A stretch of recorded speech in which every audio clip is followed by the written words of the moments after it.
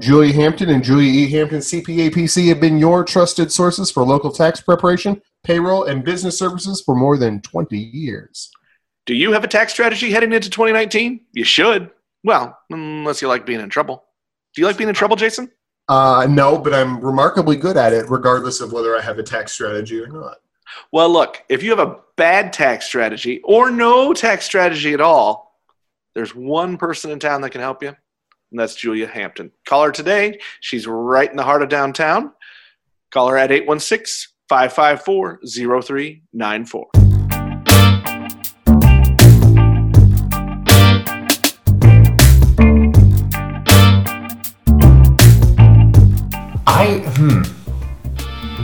Well, if I'm going to toot my own horn, I would say that that is the job of the storyteller, and that's what I've really found some talent for over the last couple of years of diving into this, of being able to find a story, know that the story is there, and then be able to translate it in an audiovisual medium so that the viewer can understand that story as well. Like, why is this one soundbite so powerful and important?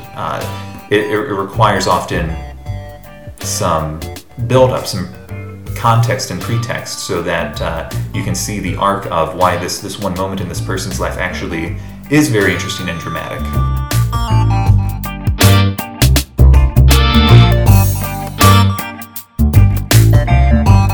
This is Chris Cook.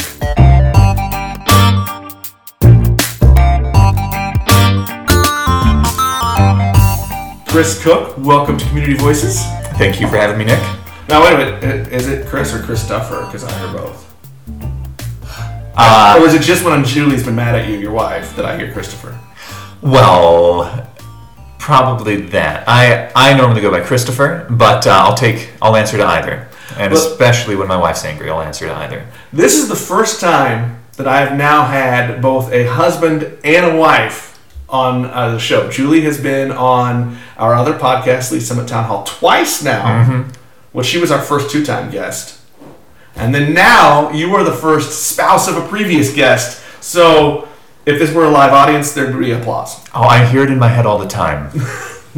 Don't we all? You are a local filmmaker, photographer, creative. Your company is Brain Root. I actually called you in. You did a project I heard about on NPR that intrigued me. You did a project called Dividing Lines. It is an audio app that you can do in the Kansas City area. Tell me a little bit about what that is. Dividing Lines is a app-based audio tour and driving tour. So it's kind of like a podcast plus Google Maps. So it's a podcast with directions. It's a podcast with directions in it. It uses your phone's GPS signal to both know where you are, trigger the next section of the story, as well as tell you to turn, so that you can incorporate the story that you're hearing with the surrounding environment that you're in. So it's supposed to be pretty immersive and experiential that way. Is it choose your own adventure, or is it telling you where to go to each point? This one specifically is telling you where to go to each point. The application can do. We didn't develop the app. We simply used the app. It's called VoiceMap, and you can. I think right now, or at least as of a week or so ago, we were the only tour in Kansas City. But it's a company out of South Africa. And they're really slowly working to make it be a pretty cool global platform that anyone can pretty easily have a desire to tell a story in their local community, make a audio tour, and get it up. So, well, tell me a little bit what this is. Dividing Lines. This is a piece of Kansas City's history, a story you're telling. So what is the story? So Dividing Lines is trying to guide the listener through the history of residential housing segregation in Kansas City, and giving the listener the understanding of how the present layout of Kansas City, and specifically Kansas City, Missouri, it has been affected and kind of very intentionally designed over the last 50, 60 years through different housing practices and federal regulations.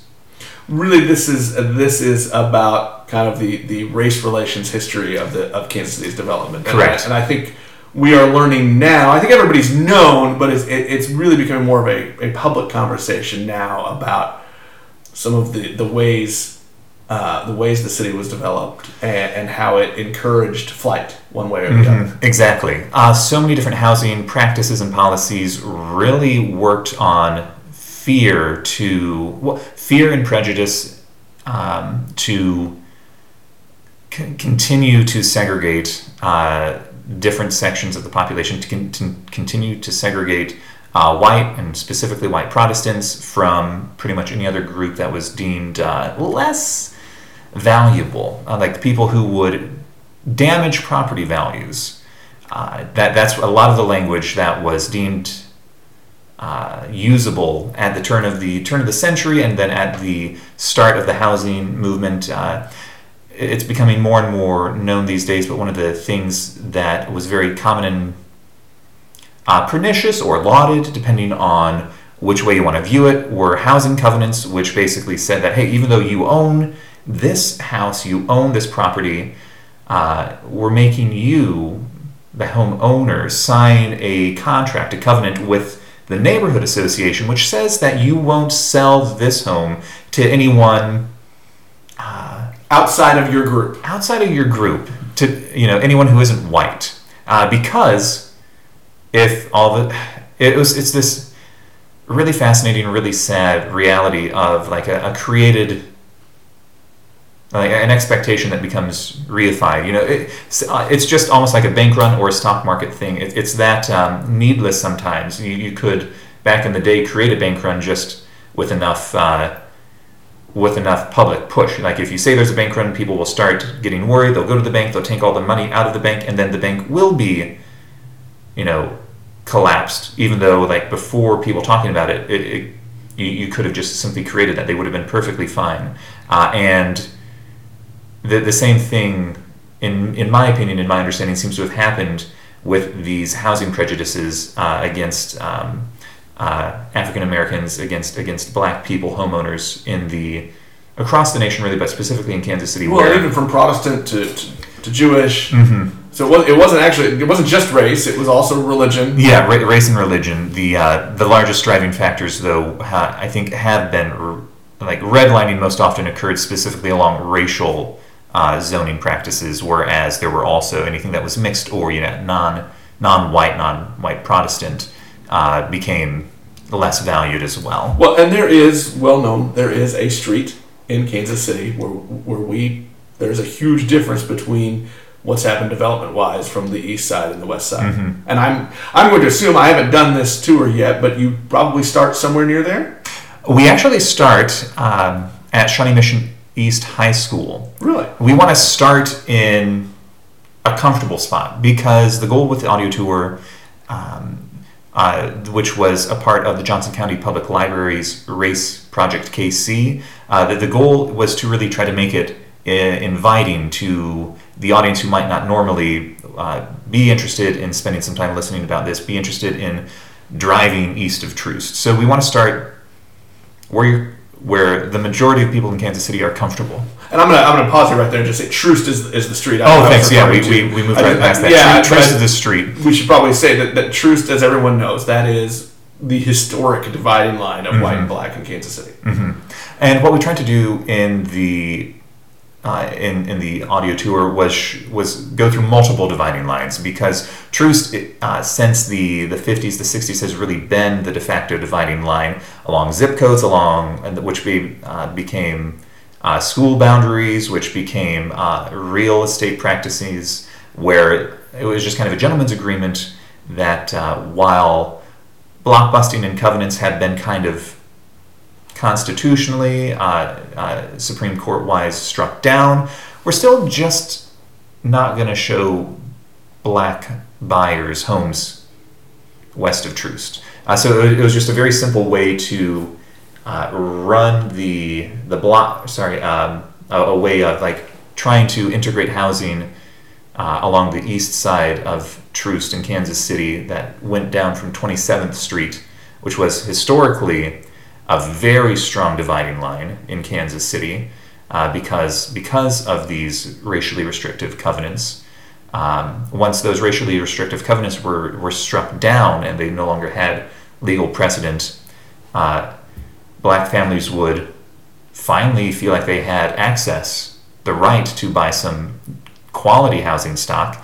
So they would get with a realtor. The realtor would show them a home in a nicer neighborhood, and they would finally get a nice home. It would seem like a really wonderful thing, but because of the racial atmosphere that was more prevalent then, that would cause the white people in the neighborhood to be very scared for whatever reason, or it may, if not even just racially prejudiced. They were just simply scared for their property value. Like, I don't have anything against black people, but I'm just worried about what it might do to my housing value. So I'm going to get out while I can, and it just causes this kind of a downward spiral, like we saw in the 2008. That was the white flight. The white flight occurs, just similar to what we saw in the 2008 housing crisis, where all of a sudden there's a flood of houses available. It suddenly depreciates everyone's housing value, and so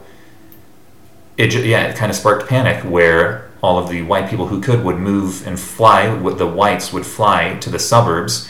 The realtors would sell these homes to the African American families who finally wanted access to good housing stock. But all of a sudden, so many African American families would find themselves underwater on homes because they bought what they felt and what were really good homes, but all of a sudden those homes were significantly becoming depreciated because they were no longer valued by the larger society as a whole.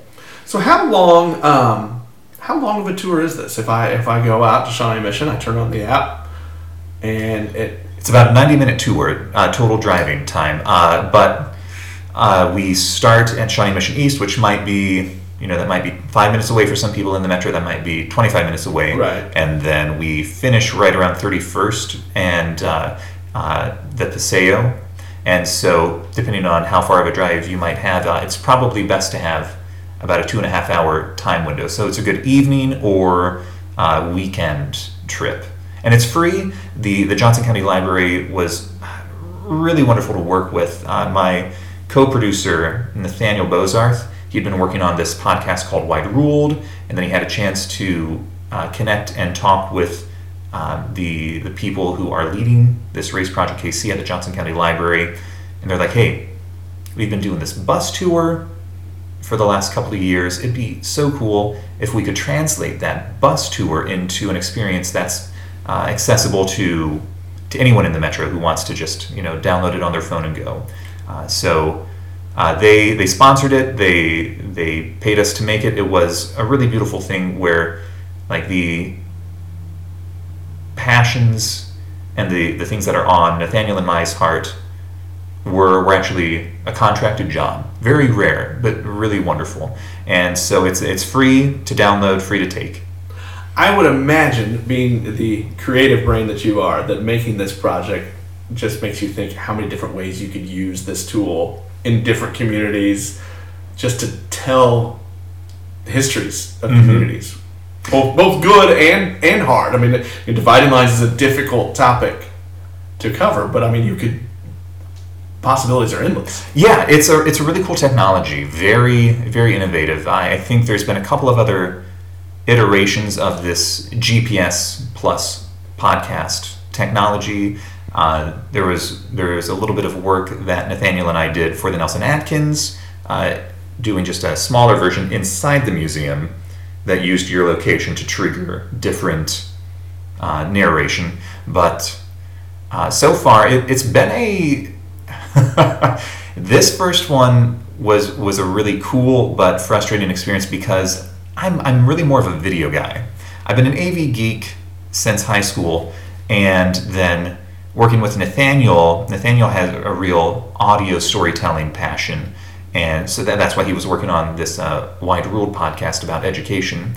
And then working together on this, it was the first time that we were really using the GPS triggering with a car, because we'd done the Nelson one, which is walking, and that's a lot more predictable and controllable, but we really had to go through a lot of iterations of kind of trimming down the story, because we were like, okay, we checked Google Maps, we have 5 minutes of driving time between this point and this point, and then we go out and test it, and we actually drove that in 2 minutes. Okay. Right, and you've got to make it, there's variables of how fast everyone drives. Yeah. I drive really slow. I drive like an old man. My wife is the opposite. You want to be careful, right? There's a lot of crazy people out there driving fast, just like your wife. Important. Safety's important. But yeah, to your point of outside of like the newness of the technology, to Nathaniel and I, and just on the landscape in general, it is really neat to see all the different stories that are out there. There's the possibility that we might do one for the Kansas City Rose Garden. We've talked to a few other people about doing some KC history downtown. But with this platform, it's really cool that they work hard to make it accessible to really any community organization. Like they will, we were kind of an exception to them, because normally they're the producers. They like say, hey, you have an idea, we'll walk you through it. But we were able to do that with the Johnson County Library. But yeah, it'd be really neat to see how much more storytelling there is in this location-based audio telling in the next couple of years. Well, you said that you're really a video guy. So let's transition a little bit over to your company, Brainroot, which is where you do your work. And tell me if this isn't fair, but I would looking at your site, I would say that there is a common theme of social issues, things you like to tackle with these. Is that fair? Yeah, socially relevant documentaries and storytelling is really where I've finally recognized my heart lies. Me and some buddies were always working on some screenplays. I don't know that there are many video guys that aren't, but for the most part, since about 2012, I have really enjoyed the ability to work in the documentary field. So screenwriting is more like those traditional narrative movies. Like you're writing the screenplay, you're going to call action, there's going to be the actors, which I've had a few opportunities to do as well, and I still really love. But right now, what occupies my time for the most part is a combination of documentary storytelling and then client work to pay the bills. Because most of the time, the creative projects don't pay the bills. That's the client work. So that I do promotional videos, often in the I've done it some 30 60 second broadcast spot, but for the most part I do some promotional videos geared for people's websites. So that's kind of what pays the bills, and then I spend most of the other time working on these documentaries. So what is it about the documentary storytelling that really grabs you more than, say, a featurey, follow the script with actors kind of thing? Everybody who does storytelling does it a little different.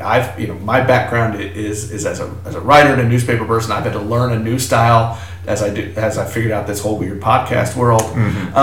But what grabs you? For me, it's just I like letting people talk. I like figuring out what their stories are. But what is it that grabs you about documentaries?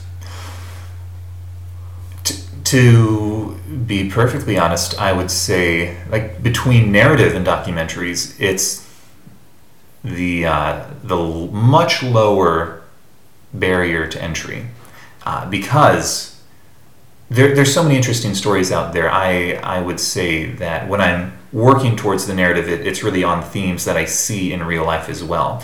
In documentary storytelling, it's getting to,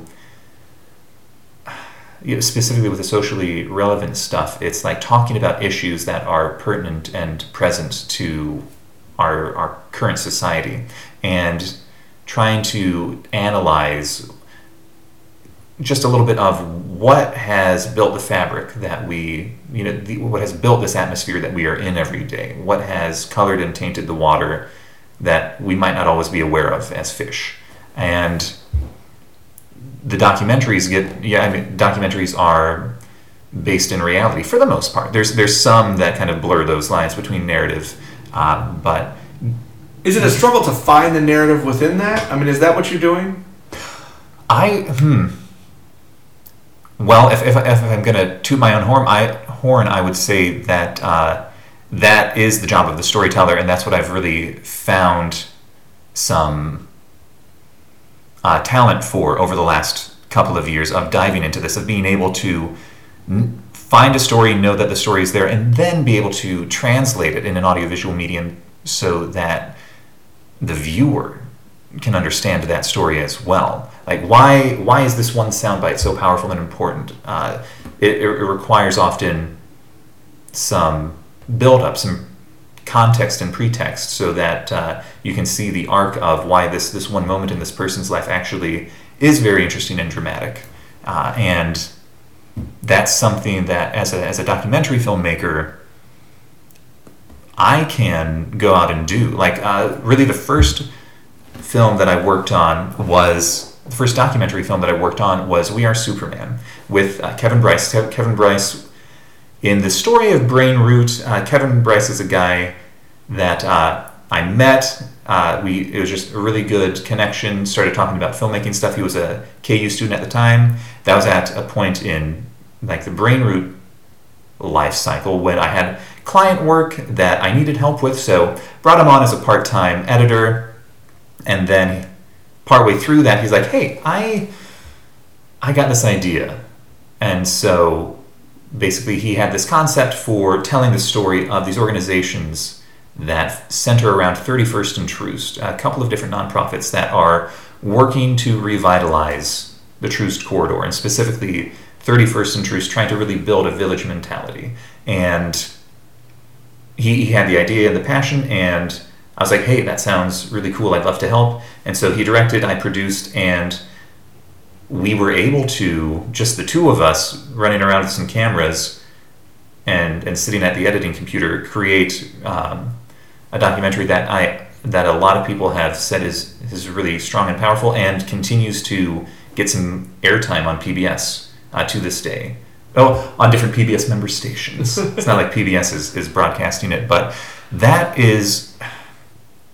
it's that draw to documentaries. Like if he and I wanted to write a script and do it well and have the same efficacy and get seen by the same number of people, we would, it would have been a much longer process. But between really kind of January 2012 and April, we had a 60 or 70 minute version of the film done. We continued to work on it and refine it a little bit over the next course of the year, but we were just really able to see the story, refine it, and tell the story in a quick way. And that's what I think is really interesting about documentaries these days. Do you have a list of things, mental list, whatever, of stories you were looking for? Is it you stumble upon something and it clicks? Both. Both. I mean, the backlog of ideas is pretty endless for me, and I think for a lot of different which is a typical answer for artists. Yeah, like, oh, what? Of course, once I get done with this, then I move on to that, and then this, and then this, and the difficult thing as an quote-unquote artist, as a creative, as a video guy, whatever label or hat I'm wearing that day, it's to be able to stay focused on one when the new shiny thing shows up. That's the hardest part. Yeah, right? Squirrel. Oh, no, this would be the cool thing. And, I mean, that's just a very common creative challenge, to see it to the end. Because the idea... There's a really beautiful book that my longtime production buddy Paul David sent me called Mind of the Maker by Dorothy Sayers. It's a essay and reflection on the creative process, and specifically writing, because Dorothy Sayers was a fairly lauded author around the mid 1900s, and she talks about how we can reflect on the Trinity, on God, as seen in the creative process, because you have this Trinity, and then in the creative process there's always the idea, the energy, and the power. Like the idea is like this beautiful shining moment in any writer's or artist's mind. It's like, that's what I should do. And then the energy is actually it's like the incarnation of it. And it's very often not quite executed right, which can be very frustrating. Or it just takes a very long time to bring into the world. And then the power of it is like, well, does anybody get it? Like, did that idea that you had actually reach anybody who sees the end product? And that whole process, like, it's that energy side that takes the discipline. Well, I would say for me, that's the question that I ask all the time throughout the life cycle of a project is someone else going to get it? Right. I mean, I think I don't know if that's what drives it, but I think that's the thing that holds me back the most is am I translating what I think I'm translating? Mm-hmm. It's tough. But how will you know until it's out there, and how will you know what to do better until you see what people did get and what people didn't get, and we're able to refine it for the next time? I mean, it's I think it really is a iteration process. It's like, I need to continue to hone, because the idea is there, and maybe it's going to be the same idea,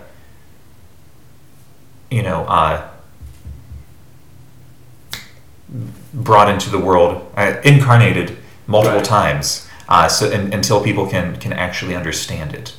I think the hardest part for me is to stop the editing and the iteration. The hardest thing for me is the release, is to say I'm done, and that's also put tough. it out for somebody else. Mm-hmm. You talk to some people, and I think especially students, new writers, new artists, whatever. A lot of people, and I'll go back to my roots in the newspaper world. And a new student writer would come in. Hardest thing for them to do is to start the story. Well, what's my lead? What's my headline? That's not the hard part for me. For me, it's, am I done? Can I put this out for everybody else? And to actually sign off and be done is hard. Well, I will spend, if allowed, I'll spend hours and days deciding whether or not to publish. Right. Well, that's what's really nice, probably, about your early days in the newspaper business, then, right? Because it gave forced you forced deadlines, and that's so difficult as a as a freelancer now, to be able, both of us, just to be able to say, well, it's not quite done yet, or I know it could be better. For me, that's another reason why client projects are nice. It's like there's a built-in deadline. It's like, it's done. They're happy. It's good. Okay. And to let yourself be happy that they're happy. Mm-hmm. Because I think one of the hardest parts when you switch to a world of doing freelance work, where you're taking on client work, is their creative thinking may not match yours. Mm-hmm. Yeah. And oftentimes you turn in something, they're like, this is a masterpiece. They hate it. Uh-huh. Or they don't think it's good enough, or it's a different direction than they thought. And that's the hardest thing. And some of it's ego.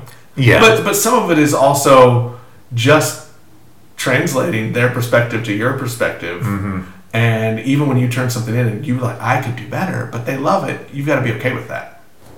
Yeah, the first couple of years of Brain Root, I've been doing it about 10 years now. So the first couple of years of having this freelance LLC, doing this this video work by contract, I really learned that value of those upfront conversations, of those pre-production conversations. Like, what do you want? What are your goals? Do you have examples that you're like silently basing this off of in the back of your head? Let me take a look at those. Okay, emulation is okay if that is what you really want. So because that was a tough cookie to swallow. The first couple of times you like turn something in, it's like, no, this isn't what we wanted at all. Well, and I think there's a lot of value. It was hard for me to learn. In teaching yourself to spend that extra time, I always call it the learning phase, but to take a 2-hour meeting and be like, you I'm going to download everything you have to say. Exactly. I've got to have your perspective. And then later you can get to, hey, here's my perspective. I'm going to try that. Yeah. But you've got to know maybe them. that's not a good idea. You've got to know them before you can even start. Yeah. Tough to learn, but invaluable once it was worth the it was worth the hurdles. It was worth the uphill battle to learn those things, because it has made everything since then so much easier. Now, I could sit and I could talk storytelling for about 4 more hours if you wanted to, but nobody wants to listen to me talk that long. So we'll wrap things up a little bit here. What's next? What are some projects you're working on? What are some things you want to do? I'm sure you have a list of things, but tell us a little bit about what you've got coming. So, speaking of projects that just never end, that are never done, me and some buddies have been working on this documentary for, depending on how you want to say it, what is today, 2018, 5 years? But really, I'd say the last 2 years we've been working on it pretty, when able, as a passion project on the side, a documentary that originally was called Halls of Heroes, because it's taking a look at these 2 different sports figures, 2 different college athletes, one from Iowa State, one from the University of Iowa, both of whom were really exceptional men, great athletes and men of character, who died before the age of 25, and then years later there's a groundswell of community support separately at both universities to rename the stadiums after them. And so at Iowa State you have Jack Trice Stadium, and at the University of Iowa you have Niall Kinnick Stadium. And that is the only example of college stadiums that are named for former athletes. Former athletes who, there's some examples of someone who played and then became a president at the university. Presidents always get buildings named after themselves for some reason. But it's a really fascinating story that's been fun to learn more about. This was really started by the Iowa Filmmakers Troupe that I do a lot of work with. My buddy Paul, Scott, and Brendan. My buddies Paul, Scott, and Brendan. They found the story. This was just shortly after I'd done We Are Superman. So they're like, hey, we want to do a documentary. You just did a documentary. And so I've come into the fold, and it has been this project that is really neat. There's a really rich amount of media and material for it, but it's just been on the side for so long. So we're getting close. We'll see how it goes. Hopefully in the next couple of months we'll have a really polished rough draft, if not a final, on one half of it, which is going to be Niall Kinnick's story, his life and legacy. And then again, always working on a script. Paul, Scott, and I are Paul David Benedict, Scott Sipker, the Iowa Nice Guy, and myself. We have been working on translating or rewriting a play that the founder of Raygun, the T-shirt store, wrote and produced last year. We've been working on translating that into a film play, so a screenplay. So maybe that'll happen. We'll see. We'd love it to happen, but those are kind of the 2 big creative projects that are still on the front. Client works. One of the things that is another really fun overlap of creative and client work is I'm doing some work for KCPT right now in a workforce development series. I think there should be another video coming out this Wednesday. Tomorrow. I get the videos done and then they schedule them. So that's been fun to work on because it's this combination of journalism and storytelling and some animated motion graphics that it's really fun to work on. Dividing Lines is out in the world and we're really happy about that.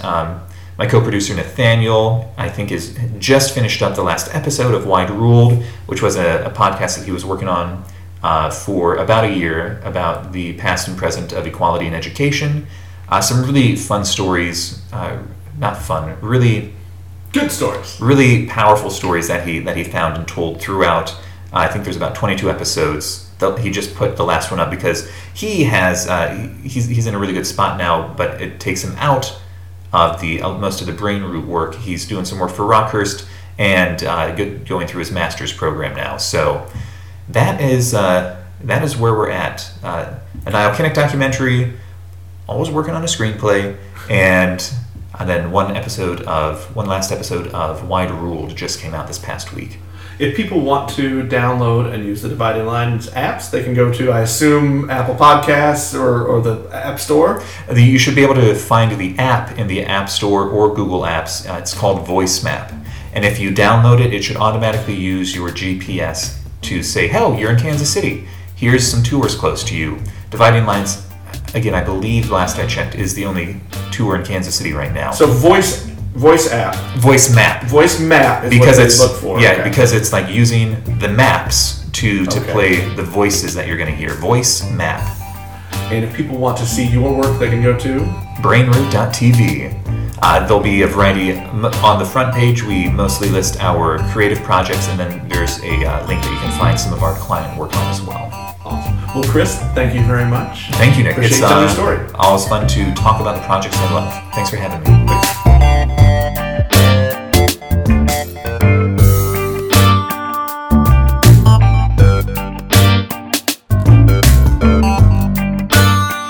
We hope you're enjoying Link to Lee's Summit's weekly conversations with people from our community. If you like local stuff, I urge you to check out a new podcast, Varsity Kansas City. It's a new podcast every week talking about high school football in Lee Summit and throughout the Kansas City metro area. Check it out at varsitykc.com or subscribe and download it from your favorite podcast app. New episodes every Thursday.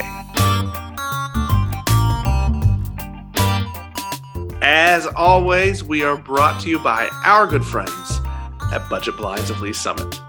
They got a cool contest going on right now. They do. And backing on to your conversation about high school football, many people in this city have an active rooting interest in one or more of our local high schools.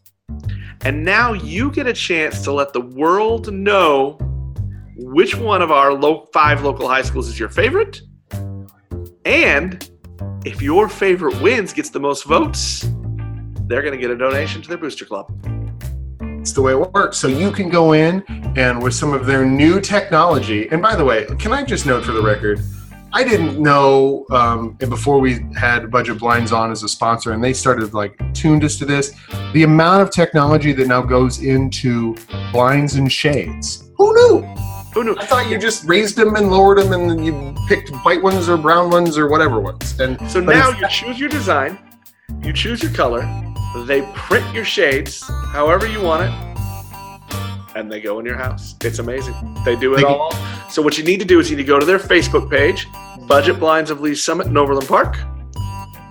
Vote for your favorite local school, Lee Summit North, Lee Summit West, St. Michael's Academy, or Summit Christian Academy. Get your friends to vote for your favorite and see if you can be the reason your favorite school's booster club wins some money. You have been listening to Community Voices, a weekly podcast celebrating the individuals who make our community. Catch the show each Monday at link2leesummit.com or subscribe to this podcast on Stitcher, iTunes, Google Play, or your favorite podcast app. Do you have an interesting story? Does your neighbor, teacher, classmate, or friend? Let us know about it. Connect with us at link2leesummit.com or through Facebook or Instagram at link2leesummit.